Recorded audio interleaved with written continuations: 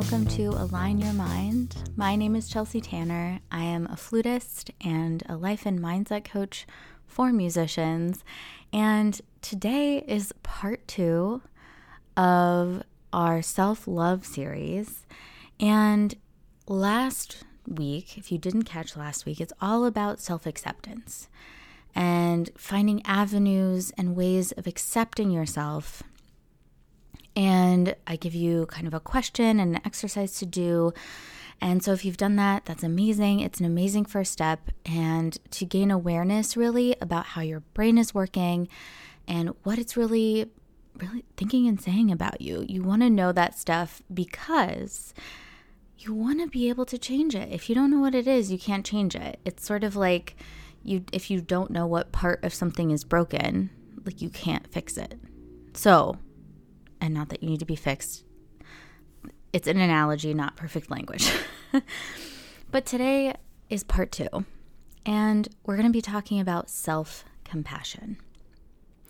And with self-compassion, I want to talk about self-witnessing. This is basically witnessing yourself go through experiences. As you witness yourself, what you do, what you don't do, what you think or don't think, this is basically a response to yourself.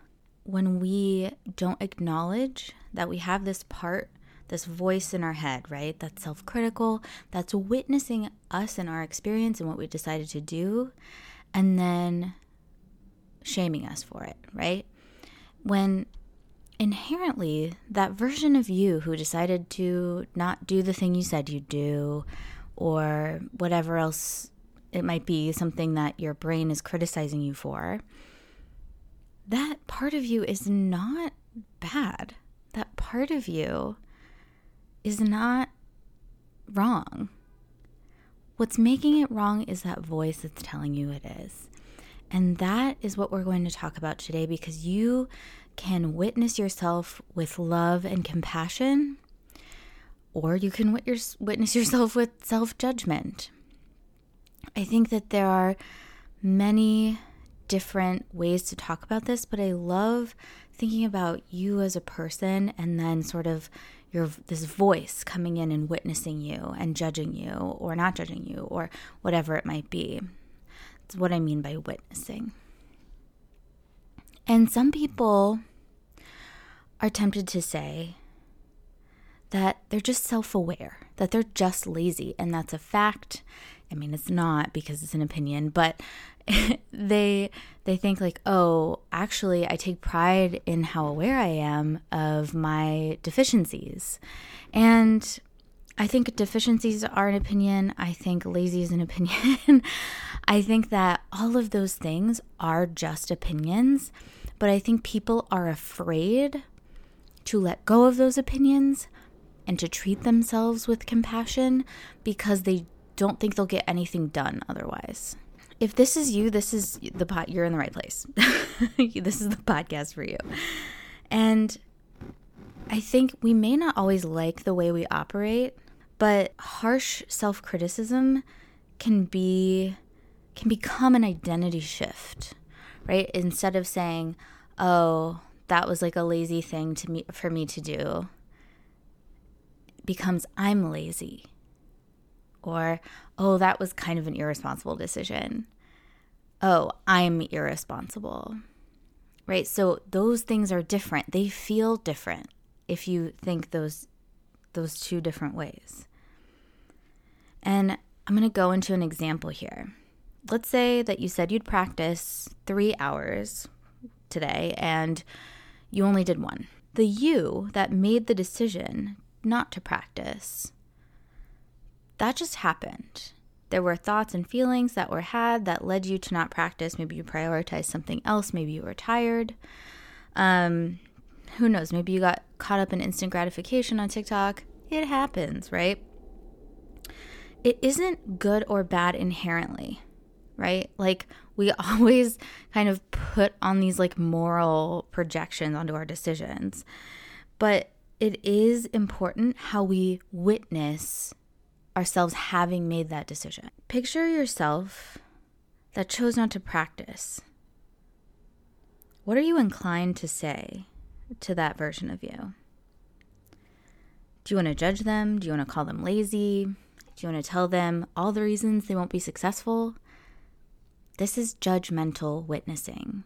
This witnessing is how we shame ourselves. We don't change ourselves by witnessing and judging. We don't change that version of ourselves that was witnessed and judged. We just are witnessing and judging them. And that's why we feel shame. And that voice in our head usually comes from learned experiences. Usually comes from things we've heard before, implicit memories, things that we have learned to see as good or bad or lazy or productive. And it's not all just true. I say this because I think when we see behind the facade of what is productive, who freaking cares if it is? We're all surviving. That is the main goal of our brain and body. And on top of that, we just have all been caught up in this kind of hustle culture where we think that our value comes from our productivity. And that kind of stinks, but I mean, here we are. Just know that if you're criticizing yourself, that likely isn't because you really intentionally decided, I'm going to be mean to myself in order to motivate myself. Usually we don't decide that, it just happens. And I have to say, music school is a very conducive environment for that to be developed. And that's why I think so many musicians have a really terrible relationship with themselves, because that's the only way they know how to operate. And I want you to think, if you were witnessing a child and they didn't practice as much as they said they would you be taking a different approach? Perhaps, maybe you'd want to witness them with understanding and kindness and love. Try on these questions as you witness yourself. I notice you didn't practice like you said you would. Is everything okay? Were you feeling okay today? What could we do next time to make things easier? Could I maybe leave a little bit more time to get to my practice room? Could I schedule in some things? Should I practice earlier? Should I practice later? When do I focus my best? Really just sort of, planning things out for yourself so it's easy. How can we make long-term gratification, or kind of just our process, more enjoyable? And how can we make it so it feels better to do the stuff that we don't want to? Because I assume if you are avoiding it, there's probably a reason. It's okay that you didn't practice. You did the best you could today. Those are questions that are interested in understanding and getting curious about what's really going on. And if you think you should just be able to do everything you say you're going to do, and there's going to be no imperfections there, and if you are imperfect, then you're lazy and irresponsible, that's not how it works. And the reason I said that you did the best you could, some people might not think that. So to everyone who says that you didn't do your best when you chose not to practice, your best would have been practicing. Well, your best was what happened, because your made up imaginary best does not exist because you didn't practice. I would argue that since you didn't practice, you couldn't have practiced because you didn't. Really thinking in alternate timelines isn't helpful because it's only going to make you feel bad. I'm all for learning, obviously, about what we can do to be efficient and productive, but I think there's a way to get there through genuine curiosity and compassion. I think about that example of a kid again. If they feel shame about practicing, they're not going to want to do it again. Same with you. So if you're shaming yourself for not doing enough, really consider taking another approach.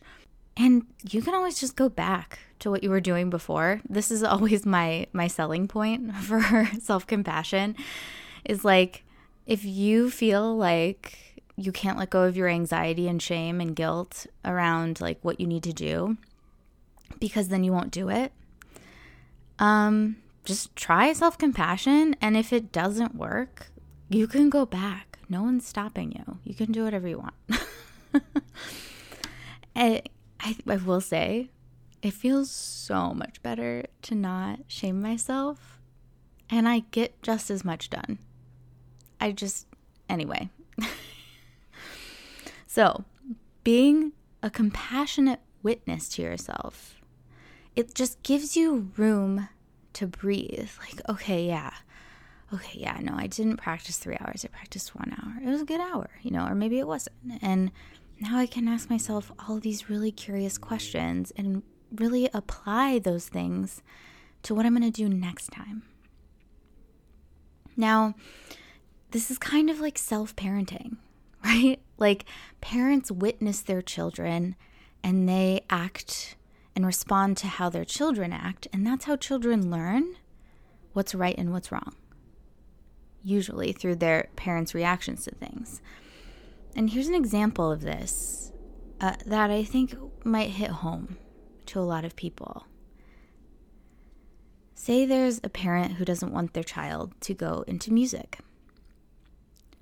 So they start talking judgmentally about the path they're about to go down. You won't be financially stable. Don't you care about your future? So few people have jobs in their industry and it's dying anyway. Maybe you should be a doctor or a lawyer instead. Have you thought about that? You didn't get into like a really, really good conservatory. So like, can you do this still? The field seems so competitive.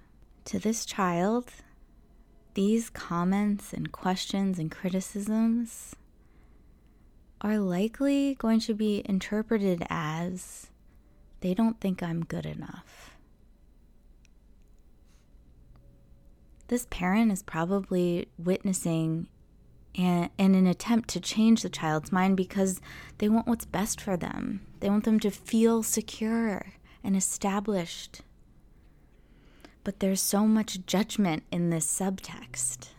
An alternative might look like, why did you decide to go into music? I want to know everything. What's it like to perform? What's your favorite part? I've heard it's a really difficult industry, which of course I worry about as your parent. Is there any aspects that excite you about this career path? What is it like? Really getting curious about what's going on, trying to understand, and having compassion. You're your parent now.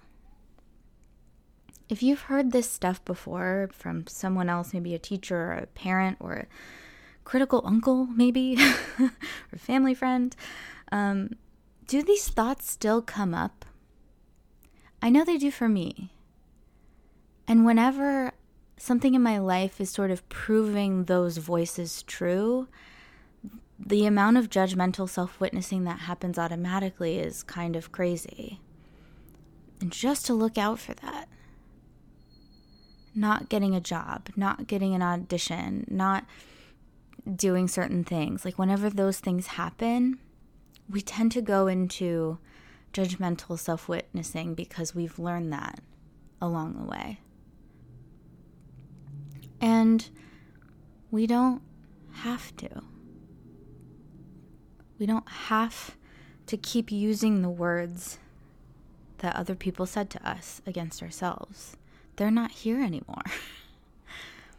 So put them down. If you wanted to understand someone's perspective, someone's intelligence, someone's experience, you'd ask really curious questions. You'd tell them it was okay. You'd say, yeah, we're going to do a little bit more tomorrow because now I know that my phone needs to be on Do Not Disturb. And now I know that X, Y, and Z. Maybe you're not practicing as much as you want to because you're talking to yourself in really judgmental ways too. And that feels bad. And I don't want to practice if that's how I'm practicing, right? Like if that's how I'm talking to myself, I don't want to practice either. But unless you really take a step back and witness yourself with intention and maybe a little bit of love, right? It's going to be a lot of judgment. Compassion isn't letting yourself off the hook. It's being able to see, to understand, to witness, to get curious about, and to hold space for that part of you that didn't do what you intended. When we are able to feel love and compassion for ourselves, we are so much more willing to do the things that we said we were going to do before, right? And I mean, do whatever you want, but I would just try it. Like, what would compassion do right now? Like, how would compassion practice? How would they treat me? How would love treat me as I practiced? That's a beautiful question. And if you're not into it and you want to like keep tearing yourself down, just know this. Negatives do not equal positives. You can't add enough negatives together to equal a positive. Your confidence depends on what you really think of yourself. And if you can't accept yourself, it's very hard to be confident. And this isn't the only way to confidence, but I really think that if you want to change your relationship with yourself, acceptance and compassion are the first two steps. All right, my friends, I will be back next week with part 3 of our self-love series. All about love and what it means and how it feels to love yourself and to be in relationship with yourself. Because this stuff ebbs and flows. Just like with the people you love, you don't love them 100% of the time. Sometimes you're annoyed with them. But there is this underlying current of love, and that's what we'll talk about next week. If this interested you, I have the coolest new offer that I'm so excited to share with you all. If you heard the podcast last week, you've already heard it, but it is an opportunity to transform your relationship with yourself and your instrument or whatever you want to work on, kind of mostly you and your instrument and yourself, right? In 30 days. 30 days, 3 sessions. It's really mind-blowing, the things that we can change in a short amount of time. And I'm excited to help you do it. So if you're interested in that, book a discovery call. There's a link in the show notes. It's an hour on Zoom. You and me chat about things, and we discuss whether this would be a good fit for you. No pressure. And if you're interested at all, just book a session. See what happens. All right. I will see you next week.